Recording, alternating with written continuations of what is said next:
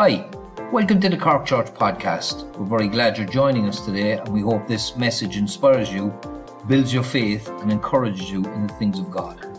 Enjoy the message.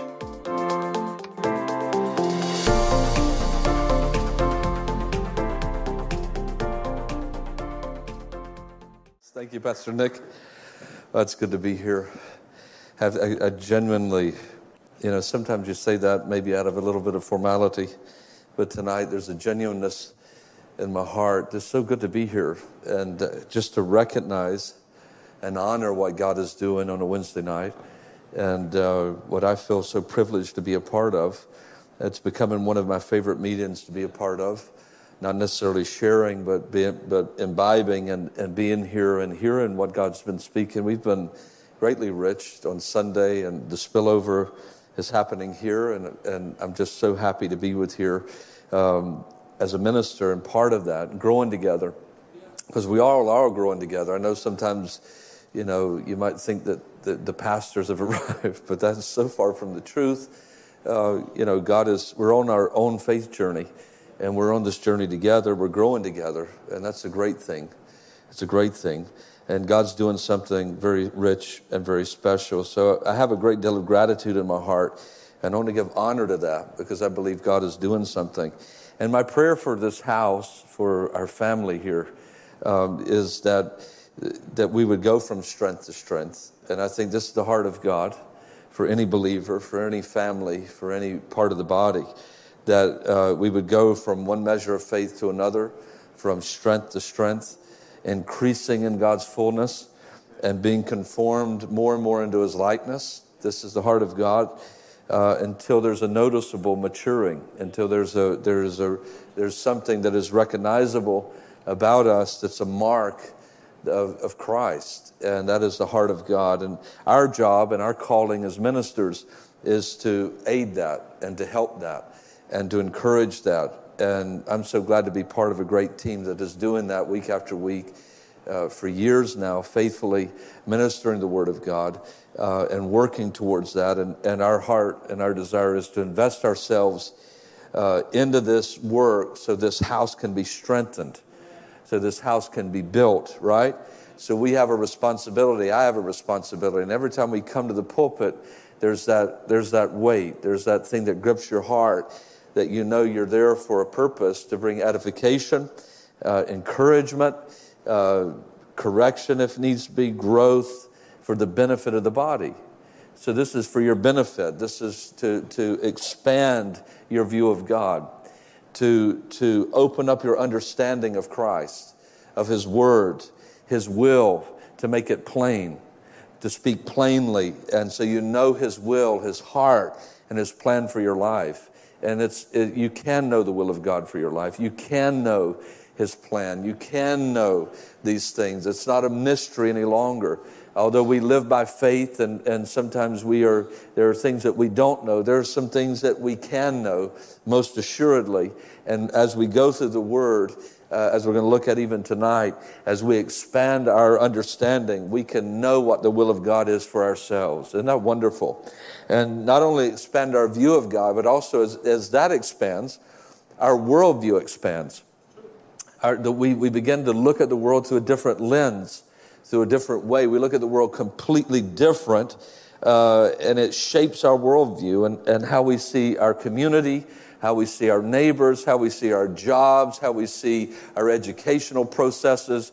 We begin to look at things very differently as God shapes our vision, as He consumes our hearts and our minds, and we get directed in His Word.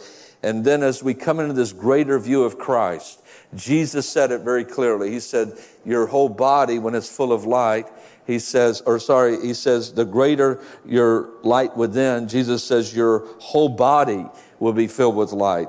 Your whole life is going to be touched. Your whole life is going to be transformed, right? So there's this transformation that is happening. This is happening in our lives. We are being renewed by the Spirit. We're being built up by the Word of God, and in the presence of angels, in the presence of the body, in the presence of the world. God is doing a work in our lives. And as God transforms us, we become agents of transformation in our community.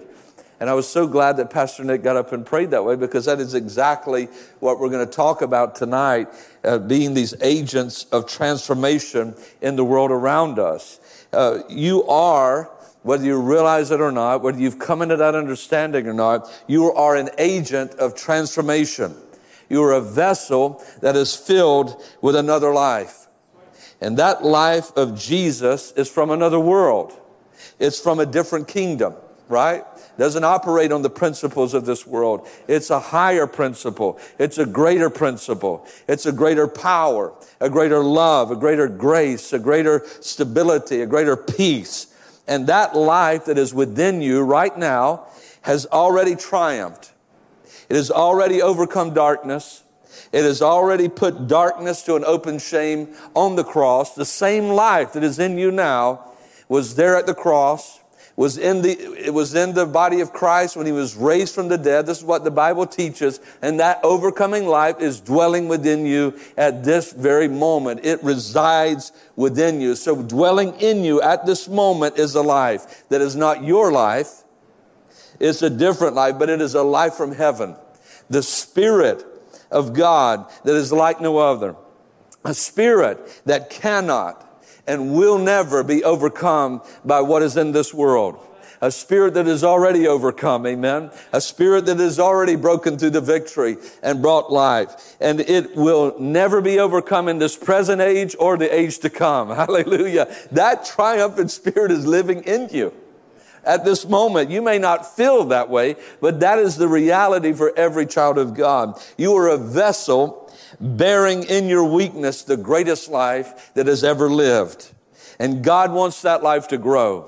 God wants that life to be fed and be manifested in this world. You are here as a vessel to manifest a life that is greater than your own life. And that begins on a very personal level at first, in personal transformation. That begins in our walk with God. Pastor Patrick talked about having a prayer life. That is one of the things. As we engage in a personal, intimate relationship with God, personal transformation begins to happen. And the things in our immediate sphere of life, the things in our immediate sphere, our mind, our hearts, our emotions, our spirit begins to get transformed by the Spirit of God.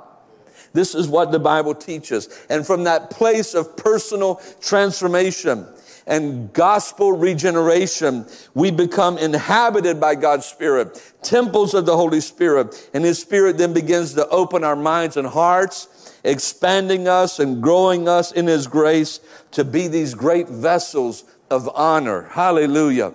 You and I are chosen by God to be great vessels of honor in this world. There's a mark of God on our life. There's a call of God on your life that is effectual to bring God honor and to bring Him to reputation. This is what the Bible says about you. This is God's heart towards you. And tonight, my task is to enable that, to inspire that, to go into the Word and expand our understanding by explanation and bringing out God's Word so you can be a vessel that brings Christ to reputation wherever you go. Right? That's my job tonight, is to edify, build you up so that you become a greater vessel of transformation. Not just for yourself, not just for your family, but for your community around you. Tonight we're going to look at this word in Jeremiah. If you'll turn to Jeremiah 29, we're going to look at a familiar verse of Scripture. We're going to go through that. You may know 29:11. Almost everybody knows Jeremiah 29:11, right? So we're going to look at that, but that's not the key text. But tonight I want to talk to you about a letter from heaven to you. A letter from heaven to you. So I want you to personalize this tonight, because I really feel by the Holy Spirit that this is a message to us. This is something that God is speaking to every believer. To every believer, this letter is written, and it's written to us to encourage us, to inspire us, and to give us the courage to keep on going, to give us the courage to live in the world that we're living in. And I want to put this into a context tonight, and I want this to be an inspiration. that God's grace would embolden our faith tonight. That God's grace would give us strength to live in our community, to live out in our community all that God has planned for us. That God has planted us here in Cork City, or wherever you are watching tonight. God has planted you there for a purpose. It's God's plan for you to be where you are right now. So get that out of your mind. You're not here by accident. You're not here by some mistake. God has directed your life to where you are at this moment if you're His child. And God is at the helm of the will of your life, and He is directing you, and He has planted you here. And I want to hear what the Word of God has to say to us tonight. Jeremiah 29. We're going to read a lengthy piece of passage of Scripture, but you'll understand why as we go through it. Verse 1. Now these are the words of the letter that Jeremiah the prophet sent from Jerusalem to the residue of the elders of the captivity, and to the priests, and to the prophets, and to all the people whom Nebuchadnezzar had carried away captive from Jerusalem to Babylon. After that, Jeconiah, the king, and the queen mother, and the eunuchs, and the princes of Judah and Jerusalem, and the craftsmen and the smiths were departed from Jerusalem by the hand of Elasah, the son of Shaphan, and Gemariah, the son of Hilkiah, whom Zedekiah, king of Judah, sent into Babylon to Nebuchadnezzar, king of Babylon, saying. So this is the word. This is the letter that is being sent from God through Jeremiah, living in Jerusalem, over into what is modern-day Iraq, into the Jews that have been carried away. This is a letter from heaven. Listen to what it says. Thus says Jehovah of hosts, the God of Israel, unto all the captivity, whom I have caused to be carried away captive from Jerusalem to Babylon, build you houses and dwell in them. Plant gardens and eat the fruit of them. Take you wives and beget sons and daughters, and take wives for your sons, and give your daughters to husbands, that they may bear sons and daughters, and multiply you there, and be not diminished. Everybody say, be not diminished. That's wonderful. And seek the peace of that city, of the city where I have caused you to be carried away captive, and pray to Jehovah for it, for in the peace thereof shall you have peace.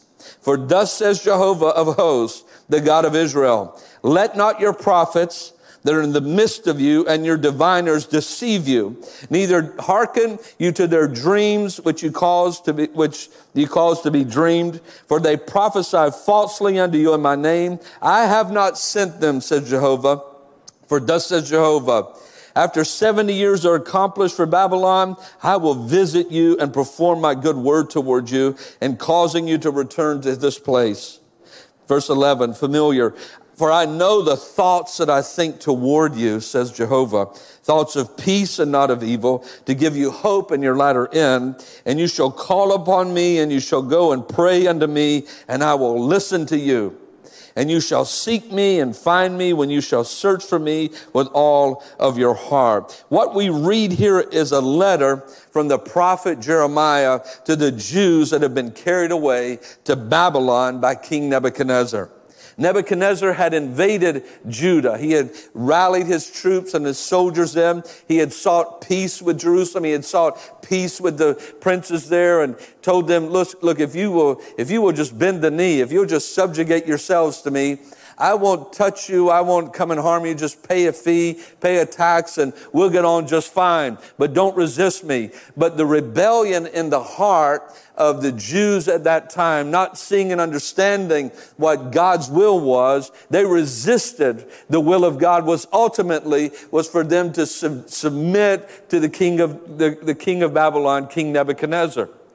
And so to bring them into a place of rebuke, to bring them into a place of chastisement, God sent this king in, and in the year 605 BC, he invaded from what had been from the east. He came in with a large army and surrounded the city.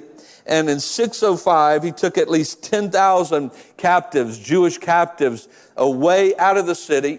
Didn't harm the city, didn't do anything, but brought all of these Jews, these 10,000 plus Jews, out of the city, and he relocated them in Babylon. in the capital city, Babylon. He took all of the best and the brightest, the young professionals, the brightest princes, the smartest scholars, and he brought the best craftsmen, the Bible says, back to Babylon with a dual purpose. First of all, he wanted to weaken the Jews and their stubbornness. And he thought by doing this, they would ultimately submit, that he would remove the opposition, those opposing forces, and through that, there would be peace. He didn't want war. He wanted peace. He wanted to subjugate them, but he didn't want war with them. And so he thought that it would bring peace. He thought that it would weaken them to a point where they would submit to him. And that didn't happen, and 10 years later he comes in, destroys the city, and takes many more thousands of Jews captive to Babylon. But in this first captivity, he takes the cream of the crop, the Bible says. And he takes them there to weaken the Jews, but he also took them there to reprogram them, to what's called Babylonize them. It sounds like something, some sort of program or something. But that was his plan, is to weaken them, but also to take away their Jewish identity, to take away their monotheistic belief that there's only one God, and their distinctions, and to assimilate them into Babylonian society so that he could change and he could rule them and there would be less resistance. So that was his plan, to take them out of their culture and take the culture out of them and change them and to conform them to a Babylonian culture.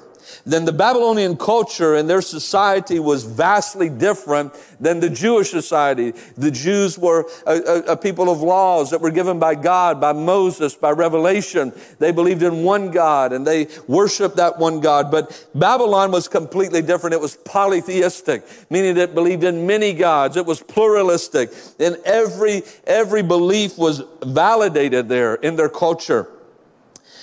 Personal faith was privatized. You could have your personal faith just as long as it didn't interfere with your public life. Does that sound familiar? You can maintain your personal, private, conscious beliefs, but it better not spill over into the marketplace. It better not come into the halls of power. It better not come into the educational system. You can keep it private. We'll accept all the gods, but none of them are going to be out there. You're not going to be in a place where your God is going to be the only one. And so he brought peace through this arrangement with all the people from different. Remember, it wasn't just the Jews. He was bringing in other cultures, other people there. And there were all these people groups coming into Babylon. And he did the same thing to all the people so he let them worship in private who their God was. But ultimately, he was trying to change them. And this was seen, if you read the book of Daniel, you'll understand this. But all gods were mostly equal in Babylon, and all gods were accepted there. So the exclusive claims of the Jews that God, Jehovah, was the only one true God could be believed in, but public acknowledgement was not allowed. Was not allowed. And as we draw those parallels, we can see that today.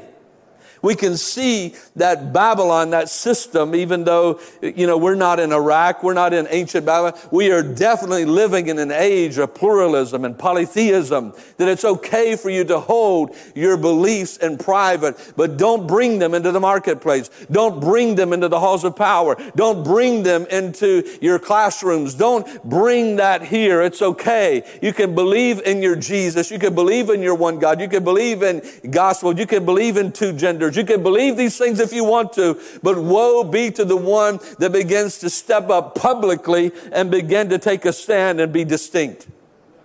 And that's the way it was in Babylon. And so it is the way that it is today. These distinctions have no place in government, no place in education. So what Nebuchadnezzar did was Babylonize everyone, all these captives, and when he brought them back from his conquest. And you see that, as I said before, as you read the book of Daniel, as he changed all their names, made them eat different food, made them dress differently, made them sound different. He did all of these things as he carted them off to Babylon. And you see that happening as Daniel, Shadrach, Meshach, and Abednego had to go through the higher educational system of Babylon. They had to go through the same classes that the witches and the warlocks. They were forced into classrooms, into places where you and I would think, my God, that's no place for a Christian to be. But these men that God had called and God had empowered were in these very dark places, in these halls of power, in these places and these positions, and God used them mightily there. God used them mightily in those places that you think that God could never use someone. God shows up. God shows up. So what ends up happening to most of the captives is that they wind up, the Jewish captives, is that they, instead of settling in the city, because Babylon to them was an abomination. Imagine coming from Jerusalem. And even if you're just caught up in the religion, you are now confronted with the greatest technology, the greatest, the newest ideas and all of these different gods and this culture that is so pagan. And so what they did, they didn't settle in the city. They settled in a Jewish settlement, and they began to settle in this town called Nippur, away from Babylon. And they were told by these false prophets, and this is what they told them, that they would only be in Babylon for 2 years. This isn't going to be long. It's going to be a short stint. So they were told by these false prophets to separate from the capital city of Babylon, to reject Babylonian culture and ways, and wait for their return. This culture is going to be judged. Separate from it. Don't have anything to do with it. Live separately. Live separately. Don't engage it. Move away from it. Create a holy huddle, as it is, on the outskirts. Don't be part of the culture. Don't invest yourself there at all. At all. And we come to find out that God says, these men that are telling you this don't have my heart. These men that are prophesying and telling you these things do not know the mind of God. Because they were in fear that they would just assimilate and their distinctions would be lost in 2 or 3 generations. There'd be no more Jews. There'd be no more of those distinctions. So that's what they were afraid of. And you can understand their mindsets. You can understand the fear that they were surrounded with. And these folks were promised by these false prophets that God was going to judge Babylon and that they would be at the head of culture again, that they would be put back in place. And so this is what many Jews did. There were thousands of Jews living outside of Babylon. They were waiting for God to bring the Babylonian Empire to its knees, and they would be put back on top culturally. So when we come to Jeremiah 29, God instructs Jeremiah to write this letter from heaven to all the captives that have now been lied to and that have been encouraged to sit back and wait for judgment that wasn't coming right away. They thought it was going to be 2 years, but Jeremiah says, oh no, 70 years. You're going to be here. There's a judgment coming, but it's a future judgment. And before that judgment comes, God has a word to you as you live in this pluralistic, polytheistic society. And it is not to separate. It is not to be disengaged. It is not to unplug and be so to yourselves that you have no power, you have no witness. And that's what we get in this letter. And this letter would shape the foundation. Remember, Daniel's a very young man. This letter is written to him. This is in the first year that he gets there. And he's been told by these false prophets, let's separate. Whatever they try and get you to do, don't do it. Don't be a part of don't be a civic leader. Don't go into those halls of dark magic. Don't go in there. Separate yourselves from that. And this word comes to these young professionals, which I love this. I think it's great. These guys who are young, they're smart, they're intelligent, they're gifted. And these false prophets are trying to keep them back and keep them huddled together in this place of fear. But God says, no, I don't want that for you. I've got a different plan for you. And this letter shapes the foundations of Daniel's life. If you read Daniel's life, it's this letter that releases him into his ministry. It's this letter that releases him to be the man that God wants him to be. It's this letter that brings liberty to him and says, oh, wait a minute. This isn't the greatest place to be, but it's where God has planted me. And there's a freedom that came into his life to live for God and to find God in that situation. And so that's what begins to happen. And Daniel, as a result of this, becomes a major leader in a pagan, pluralistic government. You think it's bad now. You think there are culture wars now. We don't have it half as bad as Daniel did in Babylon. I mean, open animal sacrifice, temple prostitution, you name it. Pedophilia of children, rape, abuse was rampant in that system, in those systems of worship. And he had to go through that and walk through that every day and live in that every day. And so he's in that place and he's used by God to bring God to reputation in spite of the darkness surrounding him. I find courage in this. I find courage in this. Because if God can keep Daniel before the cross in Babylon, what does that say for us on this side of the cross?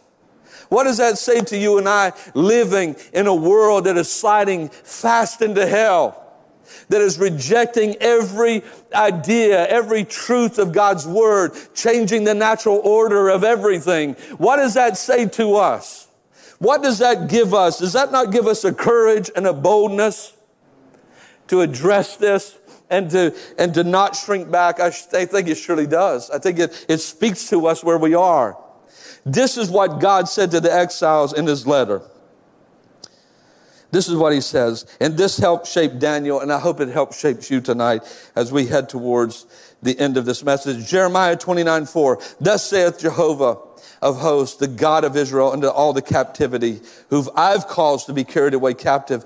The first thing he says, verse 5, notice what God says. Build houses and dwell in them. Plant gardens and eat the fruit of them. Take wives, have children, have grandchildren. Multiply, be fruitful. Don't be diminished. That's amazing.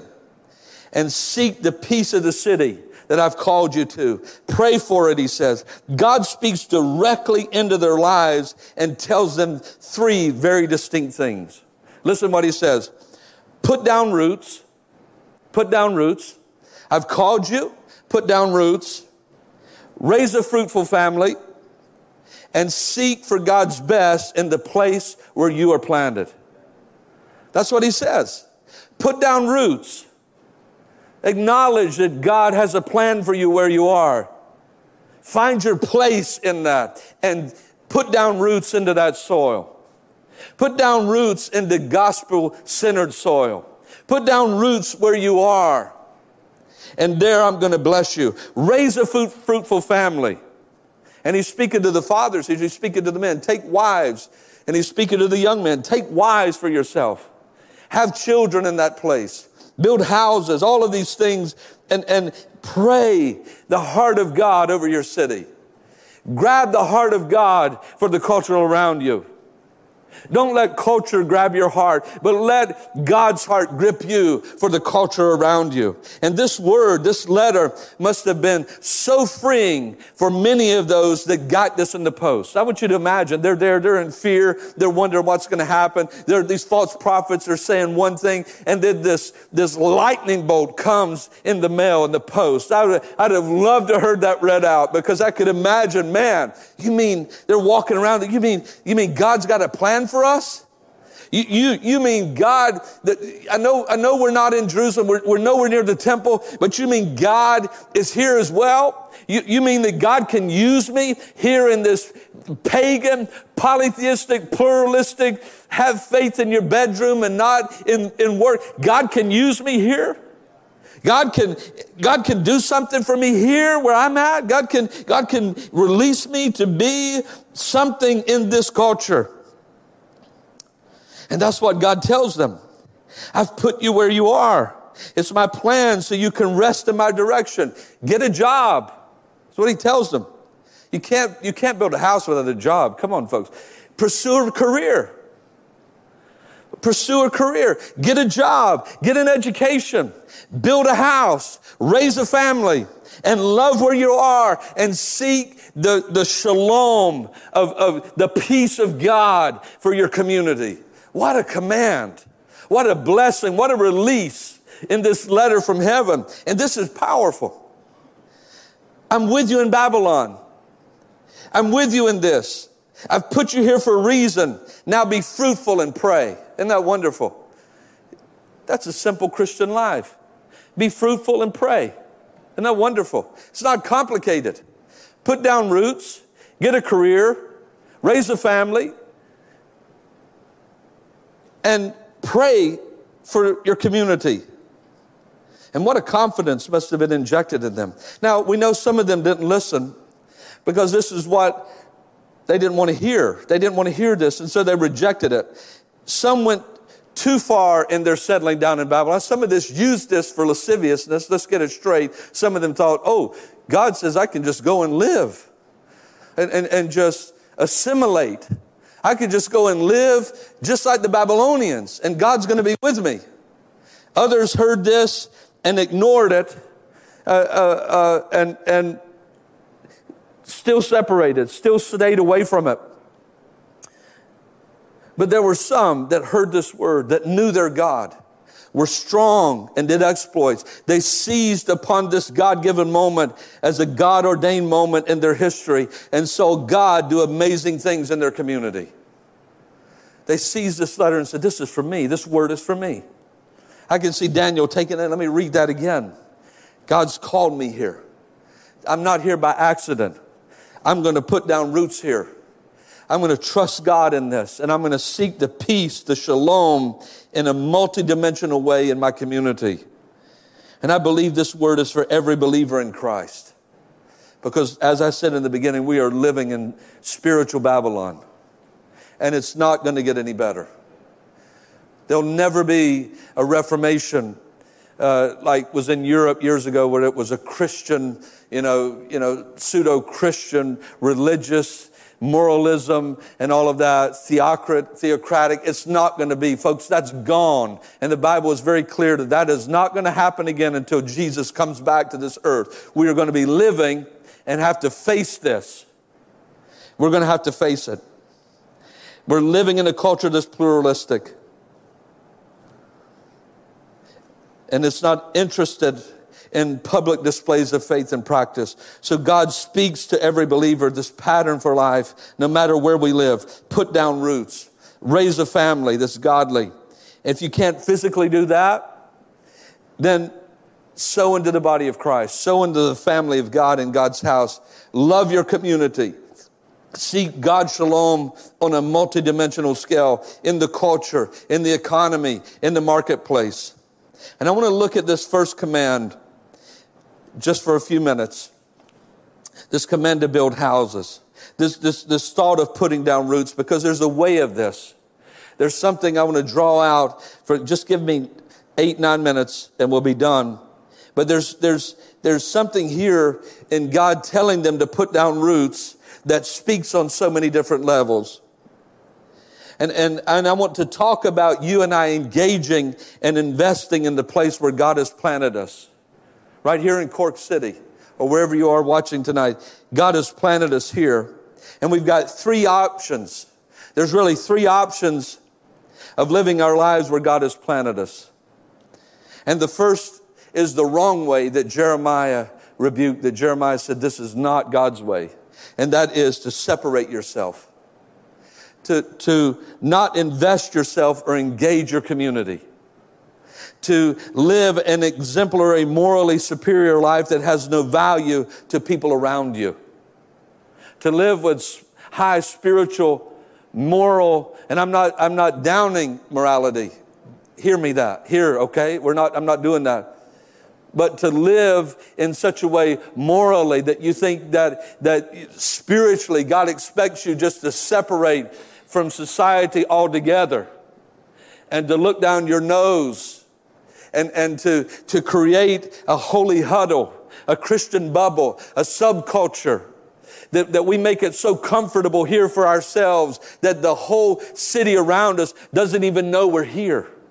Doesn't even know that there's a light in us. Doesn't even know that there's a God in us. Doesn't even identify us as anything because we've just so separated ourselves. And that's easy to do. That's very easy to do. That's something that you know, in myself, you know, that would be something that would appeal to me, is that I don't really want to be a part of this culture. So I'd like to create something that makes my life more comfortable while I sojourn here. And this is what God rebukes. He says, no, I don't want you to live that way. I don't want you to live in a holy huddle. I don't want you to cut yourself off, to be a people unto yourselves, afraid of the world around you, afraid to be contaminated and overcome. There is no victory in this life. There's no victory in that life. There's no fruit in this life. There's no value in me cutting myself off from my community. Jesus made it clear that we are a city on a hill, not a light under a bushel. Jesus made it clear. I'm going to do something in your life, put a life within you that's greater than that life in the world, and that light is going to be greater than the darkness around you. And I'm going to hold you up as a trophy. I'm going to hold you up as a people that I've redeemed. And you're not to live a life that is not invested in your community. That we are to invest ourselves in people. We are to pour ourselves out, as Pastor Nick was saying there. Be aware of the people around us where we can take the gospel light and life into.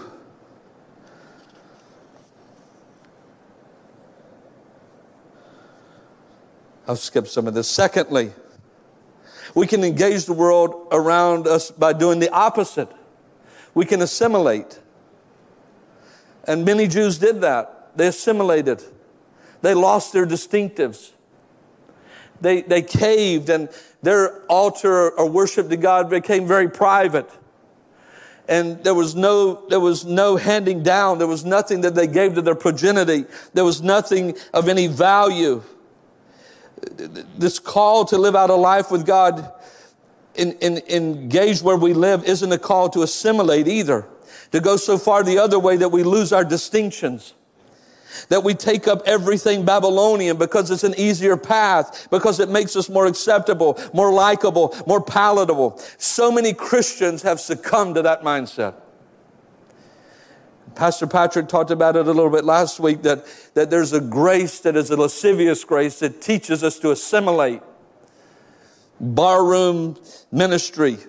All of that stuff that goes with it, that we do everything that everybody else does, and we don't challenge darkness. We don't challenge anything around us. Our life has no power. It has nothing of profundity in it, because we are just like everybody else, washed out and powerless.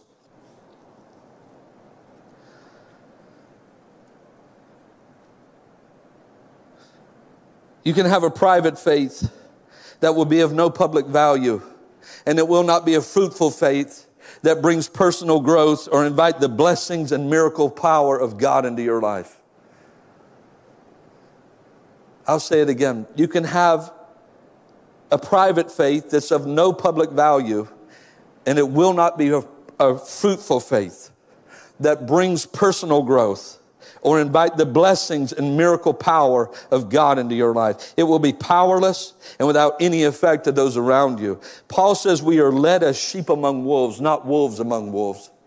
That's what Paul says. We are led by the Holy Spirit on the balanced and even ground. And here it is. We're not called to separate wholly so that we create some comfortable subculture that winds up fruitless and inbred and aberration. Nor are we called to assimilate and swallow every liberal, satanic, and sinful philosophy. That's not what we're called to. And brokering some sort of false peace. We're not called to that. We can acknowledge the brokenness in society without pretending that everything is all right with the world around us. We are led into the tension, hear me, and this is the crux of the message. We are led into the tension between the two of these. We are called to live a life of distinction. We are called to live a life of distinction. And this is the life of the cross. This is the life that Jesus said will cost you. This is the life that you bear your cross wherever you go. and you identify with him, the crucified one that was taken without the camp, because of his love for the community, and because of his unwillingness to separate like the holier-than-thou Pharisees, and because of his unwillingness to bend the knee and assimilate like the Sadducees, the one that was crucified by both of those parties for the sake of the community, that is what we're called to. We are called to distinction. Buy a house, settle down, invest where you are, but let it be a house that is marked out by distinction. Isn't that wonderful? And that's what happened with Daniel and his friends. They didn't decide to not participate in life, nor did they let the culture of Babylon rob them of their identity. They were distinct, which did bring conflict, which did bring hardship, which did bring difficulty, but they did not shrink away from it. They didn't pull back and go into a shell or a holy huddle. And what happened? God brought forth the fruit of his life through them. Hallelujah. In that place of conflict, in that place of tension, in that place of distinction, the Holy Spirit broke through in their lives. And men saw someone standing in the fire. Men saw and heard a voice from God that gave a clear distinction and spoke to a mad king and made a decree that there was only one God. God broke through in these men's lives of distinction. They didn't assimilate, they didn't separate, but they found God where they were. And this is what God is calling to you and I, that God can bring forth his life where we are. They became career civic leaders, invested fully in their educational training. They became men of distinction, never separated their private faith from their public behavior. Isn't that wonderful? They didn't take the bribes. They didn't wink at sin. They stood and they found God there.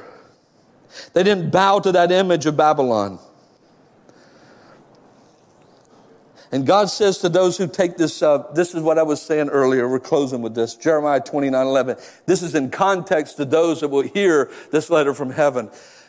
I know the thoughts that I think towards you, says Jehovah. You hear this letter from heaven. You make this your prayer, your direction. I'll give you peace and not evil. I'll give you hope in your latter end. And that's the context of that promise. There'll be no peace for those who separate and no peace for those who assimilate, only to those who say in faith, by God's grace, I'm going to bloom where I've been planted. I'm going to invest myself in my community, in my church, in my job. I'll grow my roots here until God moves me on, but I will be a person of distinction by the grace of God in my life. Isn't that wonderful? Let's pray tonight.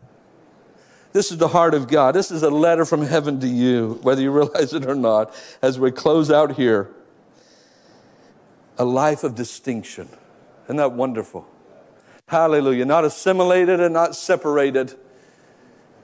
A life of distinction where we're walking with him. We're finding God in the dark halls of some of these educational, in these classrooms. Some of you young people, take heart in that classroom. God is with you. They pour out all this stuff about God and take it up. Let the life of God in you overcome the lies that are there. Rest and know that God has you there. Don't be afraid. Don't be afraid. And know God's holding your hand in that. And he's going to lead you in your career to be a testimony for Jesus Christ. Can we stand tonight? As we close in prayer, I want to pray tonight that as a body, as a people, we imbibe this letter from heaven. God, help me to grow where I'm planted. Help me to raise a family. Help me to be serious about my education, serious about my career. Help me to be the best worker. Help me to be the most honest person that deals with finances. Help me to be a person of integrity. Help me not to slide into places of compromise where I'm going to be powerless. God, uphold me in this. I want to be like Daniel. I want to be like these men of distinction. Let's pray tonight. Hallelujah. Lord, you've planted a people here in Cork. You've planted a vine. And it's in this place you are saying, put down roots. Invest, be distinct, have a family, love your city, and seek its good before your throne. This is what you're saying. Jesus, by your grace, Lord, let us live lives of distinction. Keep us from living in a bubble of fear and from being swept away in the culture that surrounds us. Mark us out for distinction. Help us to see you are with us, to take this city for you, to be like Daniel, to put you on public display in our lives, and to have the courage to do so. God, this world needs to see a manifestation of the sons and the daughters of God in this sin-broken world. God, let us be gospel-centered, and let it be us. Fill us with your Holy Spirit to be that people right here where we live. In Jesus' name we pray. Amen and amen. If that's your prayer tonight, I hope that it is. I want to live a life of distinction. In the remainder years of my life, I want it to mean something of heavenly value. Amen. And I want yours to too. I want ours to together. To see God touch our city. To see God touch our community. To see God move in the world around us by these lives that He's called us to live. That's the plan of God. That's the hope of God for you tonight as we leave here. Hallelujah. In the peace of God. Know as you go here, you've got a letter from heaven. A peace and a strength to stand where you are and to be a testimony for Jesus Christ. God bless you tonight, church. Hallelujah. It was so good to be with you. Let the Holy Spirit really give you that word tonight as you leave. Hallelujah. Praise the Lord. Hallelujah. Thanks for tuning in with us today. I hope you were blessed. Make sure to follow us on Facebook and Instagram at Cork Church. Also, make sure to like and subscribe to our YouTube channel. If you have any questions, you can email us info@corkchurch.com or just check out our website www.corkchurch.com. Again, thanks for tuning in and see you next time. God bless.